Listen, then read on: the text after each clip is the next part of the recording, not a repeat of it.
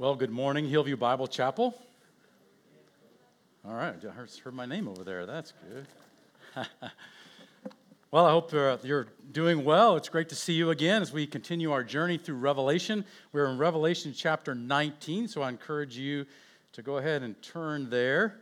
We'll have a lot of the slides up there, but it's always good because your version might be different than mine, so it's good to kind of rummage through your own version and go, that's different, that's interesting, and maybe later on you'll go, I should look at that a little bit more. But we are going to be in Revelation chapter 19, and we're continuing our study. Today, it's all about the return of Jesus Christ. You know, at the beginning, we talked about, behold, I am coming quickly, and here we're going to see him return. And a pretty amazing passage in Revelation chapter 19. We're gonna show you first this little chart that we've been kind of going through. As you know, we had it broken down to three different areas: the things which you have seen, which is chapter 1, the things which are, chapters 2 and 3, and we've been in the things which are take place in the future for quite some time, chapter 4, all the way to the end of the chapter. And so today we are focusing on chapter 19, the return of Jesus Christ. And this is kind of the great finale. This is what we've been waiting for in a sense. Obviously, we've talked about the rapture, but for a consummation of what's going to happen in the future, this is a pretty remarkable event. As you know, we've actually been in this part, this scroll back in chapter 6, and we'll touch on that a little bit today. We've been in this section of the scroll, which encompasses a whole bunch of things, a whole bunch of chapters. And today, the scroll is going to be complete. That 7-year period of Daniel's 70th week is going to be complete. You remember it talks about Daniel's 70th week, that 77 years, if you will, 69 having been take place before, and we're down to one more week-long period of 7 years. You remember we talked about a time, a times, and a half a time, 3.5 years, 1,260 and 3.5 years. So we have these 42 months as well. And all that combined to say this 7-year period has been going on, and it's going to be ending here in chapter 19. And as we go through this passage, we're going to look at 3 different points, 3 different sections. The first, we're going to see a message of praise that's being sung from heaven by some special people. And then we're going to see also the marriage of the Lamb, and maybe that can conjure up images in your mind, the marriage supper of the Lamb. And finally, we're going to see the massacre of the nations. And so if you will, open your Bibles, and you can follow along with me as we read in Revelation chapter 19. After this, I heard what seemed to be the loud voice of a great multitude in heaven crying out, "Hallelujah! Salvation and glory and power belong to our God, for his judgments are true and just. For he has judged the great prostitute who corrupted the earth with her immorality and has avenged on her the blood of his servants." Once more they cried out, "Hallelujah! The smoke from her goes up forever and ever." And the 24 elders and the 4 living creatures fell down and worshipped God who was seated on the throne, saying, "Amen, hallelujah." And from the throne came a voice saying, "Praise our God, all you his servants, you who will fear him, small and great." Then it heard what seemed to be the voice of a great multitude, like the roar of many waters, and like the sound of mighty peals of thunder, crying, "Hallelujah, for the Lord our God, the Almighty, reigns. Let us rejoice and exult and give him the glory. For the marriage of the Lamb has come, and his bride has made herself ready. It was granted her to clothe herself with fine linen, bright and pure. For the fine linen is the righteous deeds of the saints." And the angel said to me, "Write this, blessed are those who are invited to the marriage supper of the Lamb." And he said to me, "These are the true words of God." Then I fell down at his feet to worship him, but he said to me, "You must not do that. I'm a fellow servant with you and your brothers who hold to the testimony of Jesus. Worship God, for the testimony of Jesus is the spirit of prophecy." Then I saw heaven opened, and behold, a white horse. And the one sitting on it is called Faithful and True, and in righteousness he judges and makes war. His eyes are like a flame of fire, and on his head are many diadems.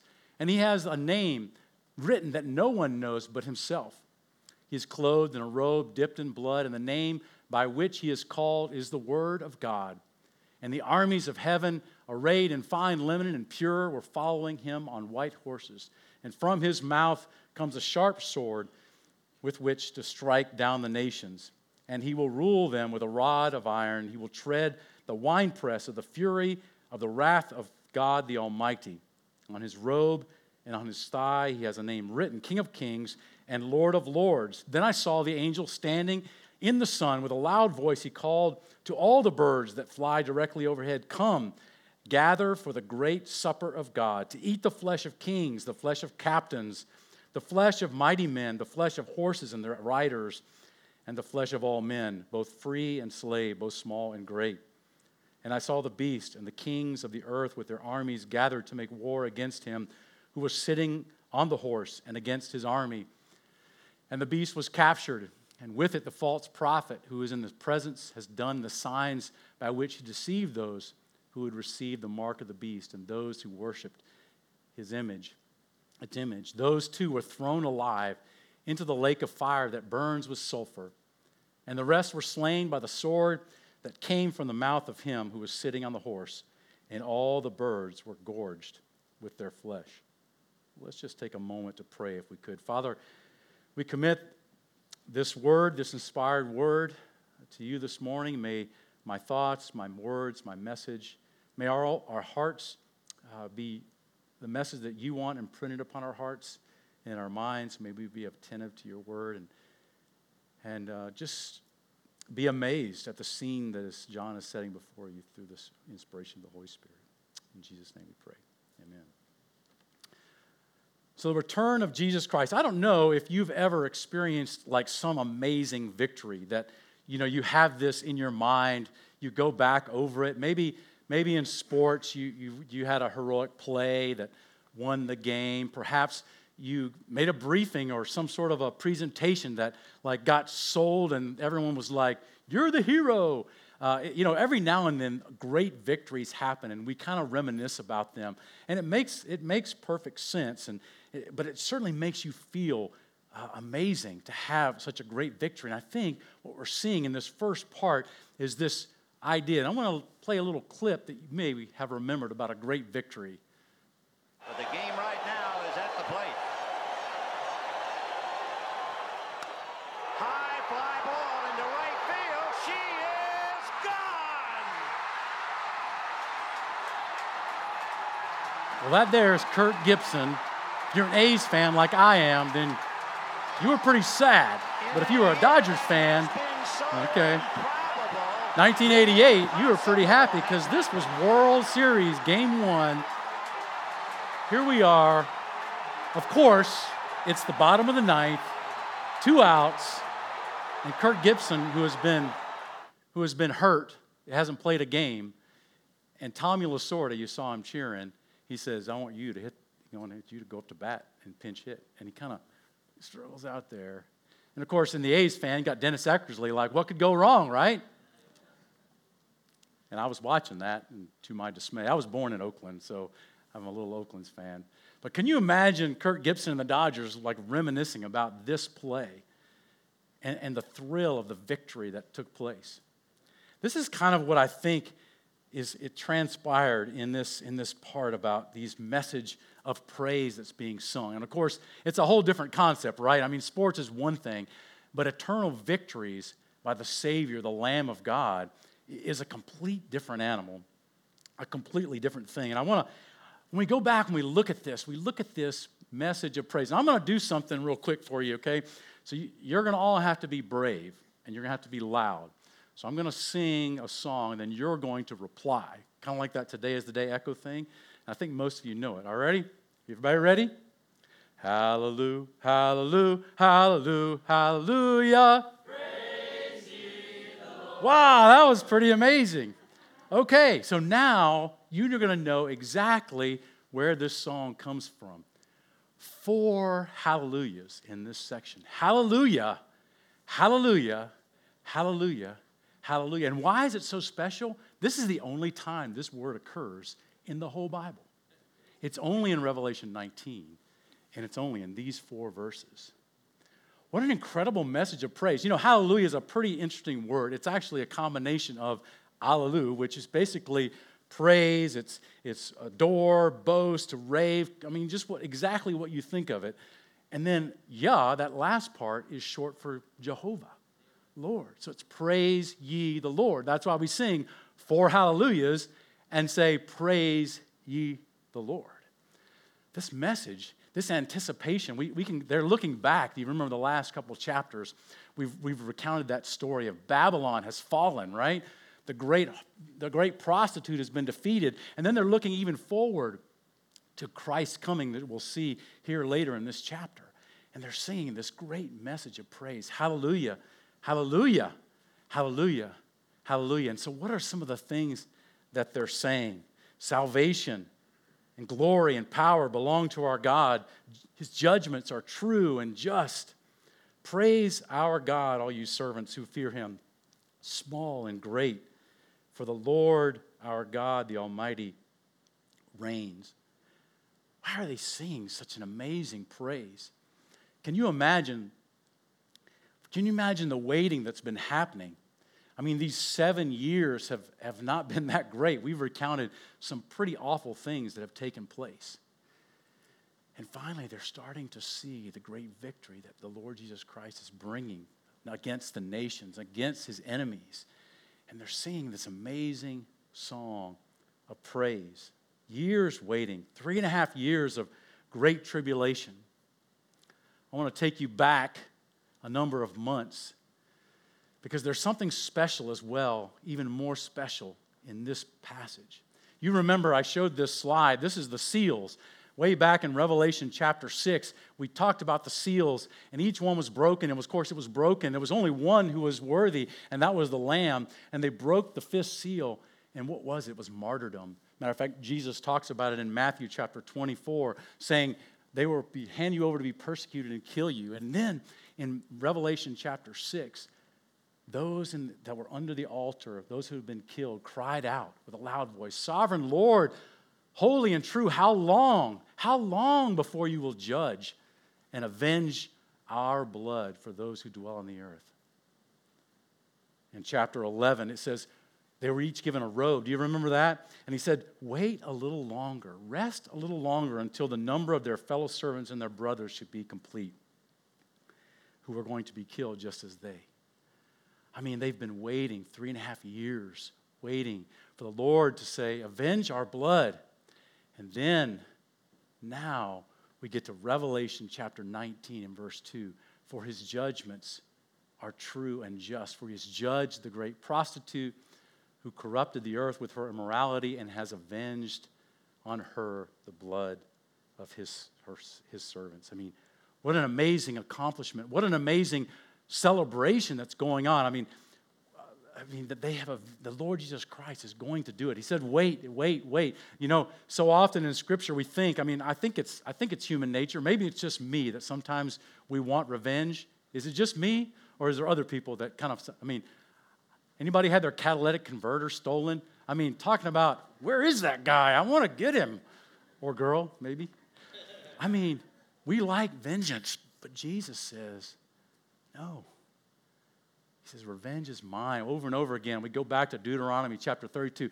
Moses, if anybody had a beef to pick, Moses, he was about ready to go into the land of Canaan, remember? And God said, no, you're not going to go. And he had just christened Joshua to go in his place. And he sang this song, right before he dies. And he says, in this song, vengeance and retribution belong to me.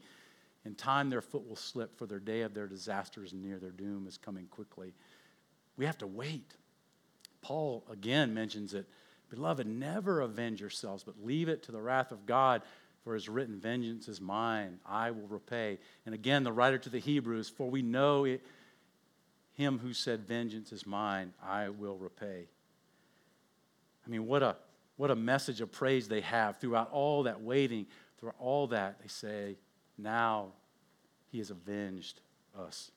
What a message of praise that we have. What a message of praise that we can know that he will defeat his enemies, and we're going to see that. But before we get to that part, we have a special celebration. A special celebration for those, the chosen ones, the marriage supper of the Lamb. I don't know about you, but probably most of us have been to some sort of a big feast, some sort of a big celebration where we're eating, and we might be dressed up, and things are good. This here is a picture. When I was back at the Air Force Academy, during special occasions, they would make a big feast, and they would make this, which is called Mitch's Mountain. And as you can see, it's a cake with vanilla, strawberry, and chocolate ice cream, whipped cream, nuts, cherry, and chocolate on top. I mean, this thing, and this was for like 10 people.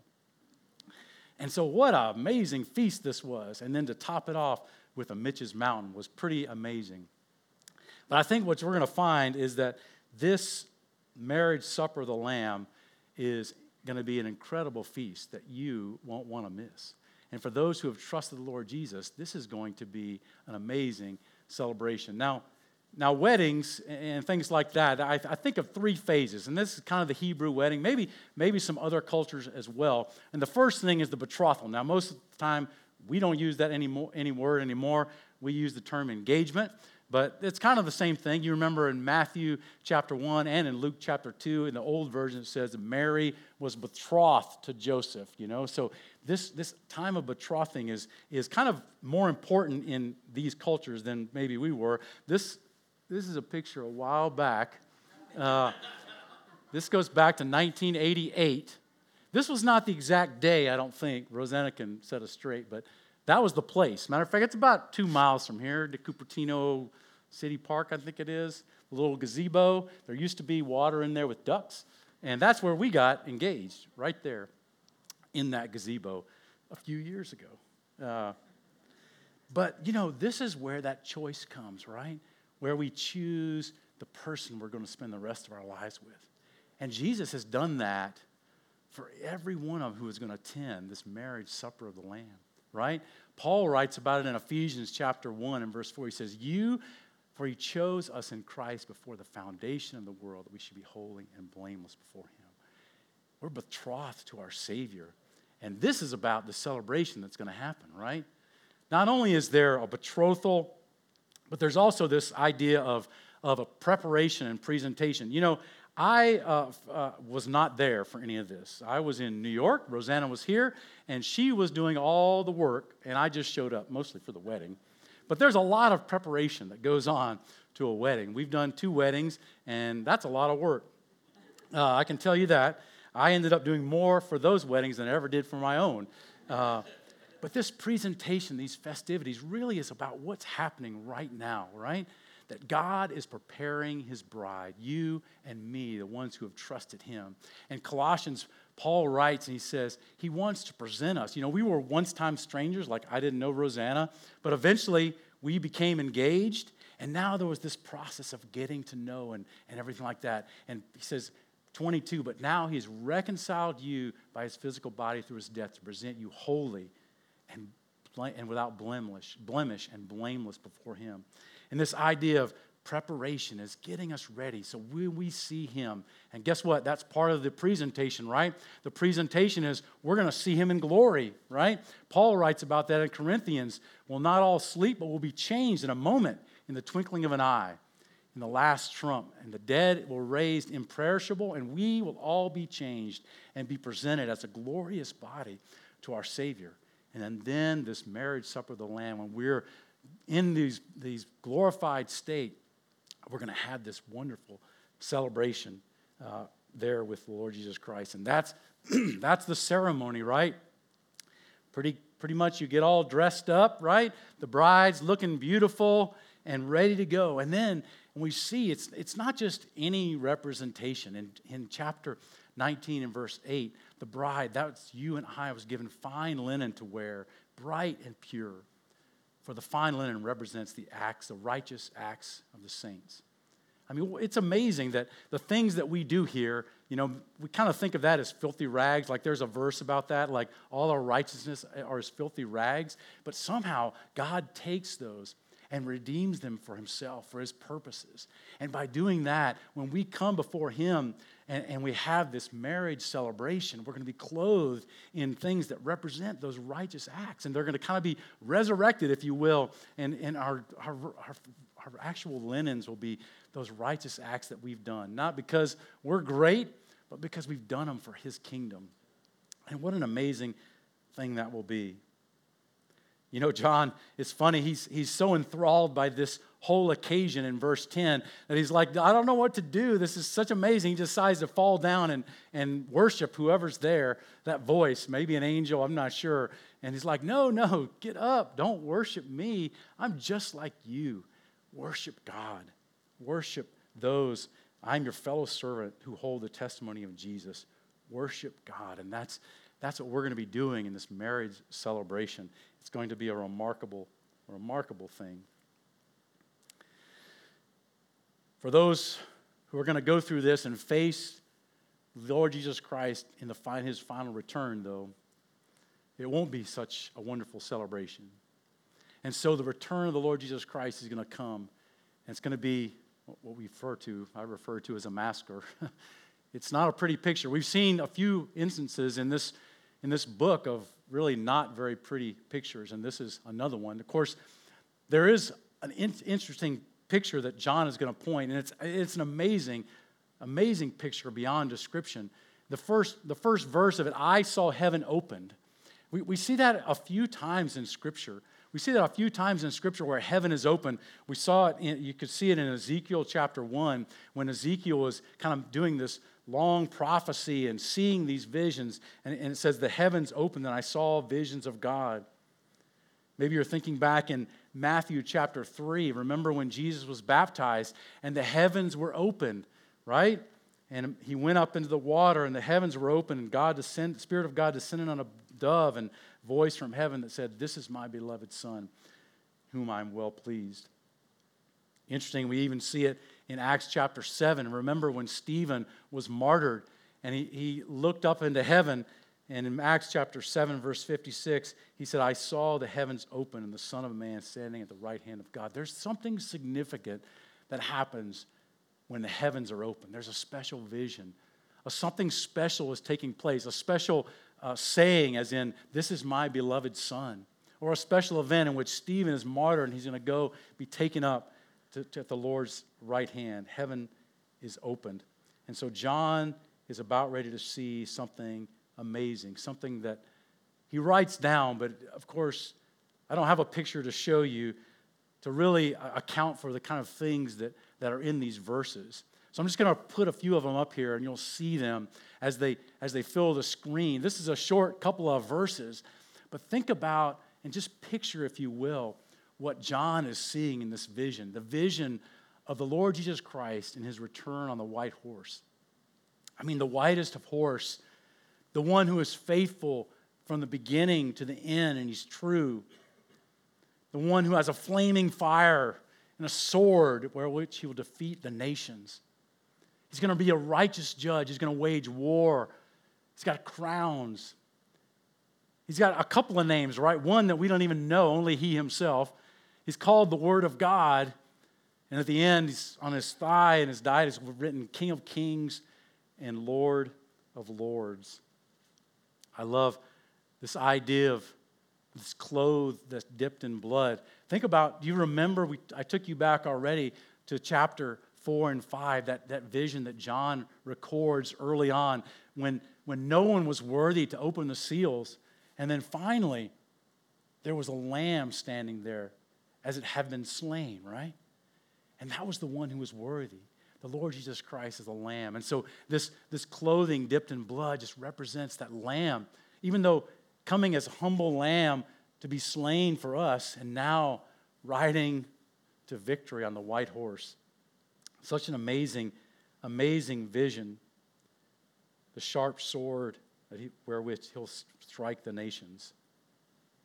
It's really quite remarkable vision. I thought about putting a picture up, like let's just see how many of these things we can like put in a picture, but I just couldn't bring myself to put a picture because I don't think there's anything that could do justice to what John is seeing as the heavens are open and Christ himself with his army. And I believe those who have trusted him will be there with him.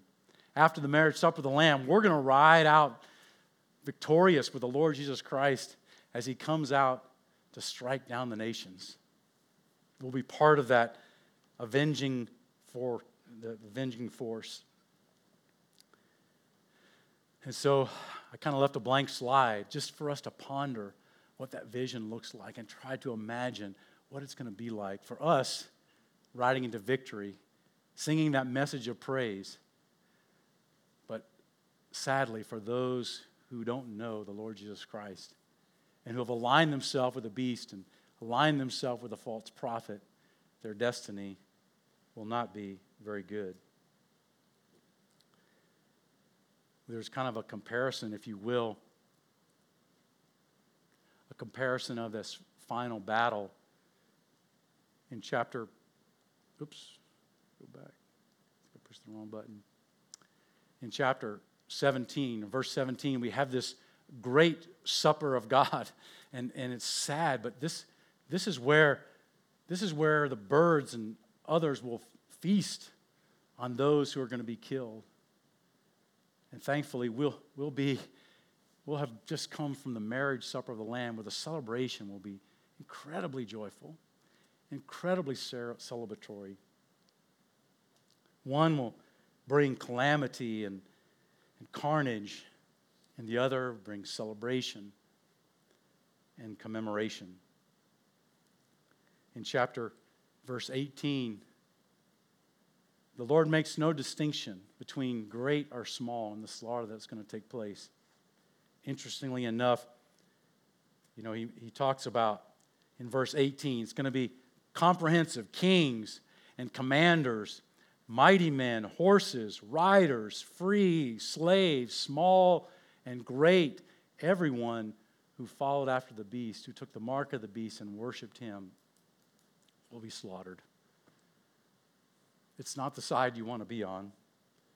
It's not the place there you want to face the ultimate victor.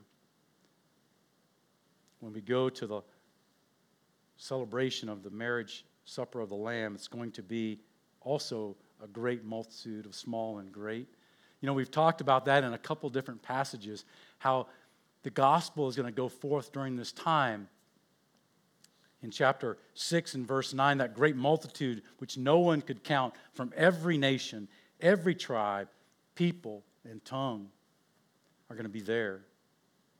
Chapter 14, that eternal gospel, that the angelic message went forth. And the message was to those who live on the earth and to every nation, tribe, and tongue, and people.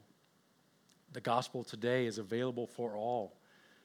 The gospel today is for small and great, and those who trust in the Lord Jesus Christ will feast at this celebration.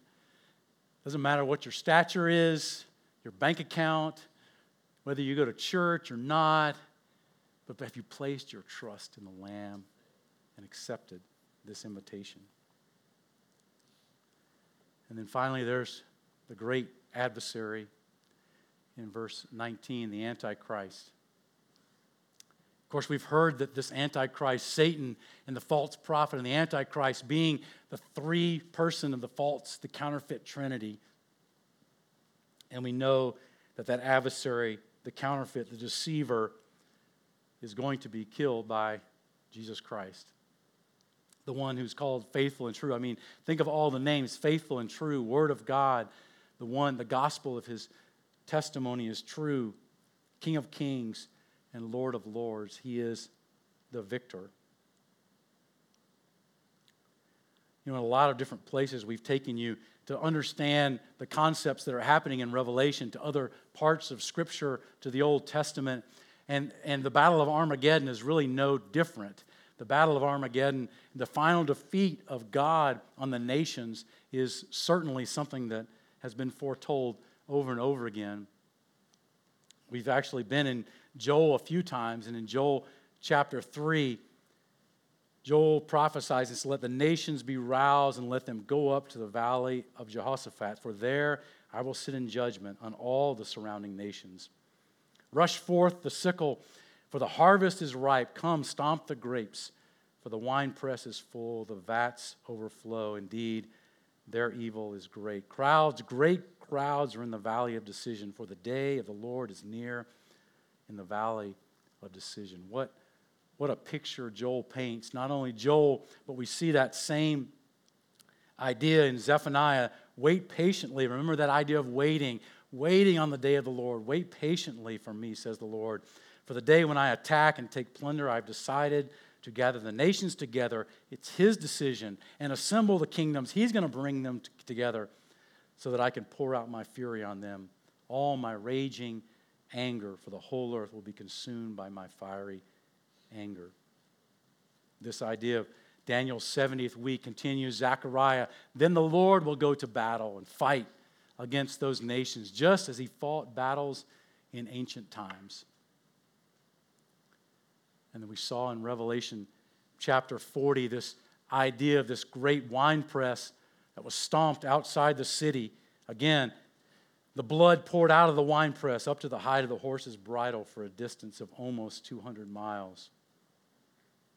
A few weeks ago, we saw it in Revelation chapter 16. Now the spirits gathered the kings and their armies to that place that is called Armageddon in Hebrew. And lastly, in just a week ago or two, they will make war with the Lamb, but the Lamb will conquer them.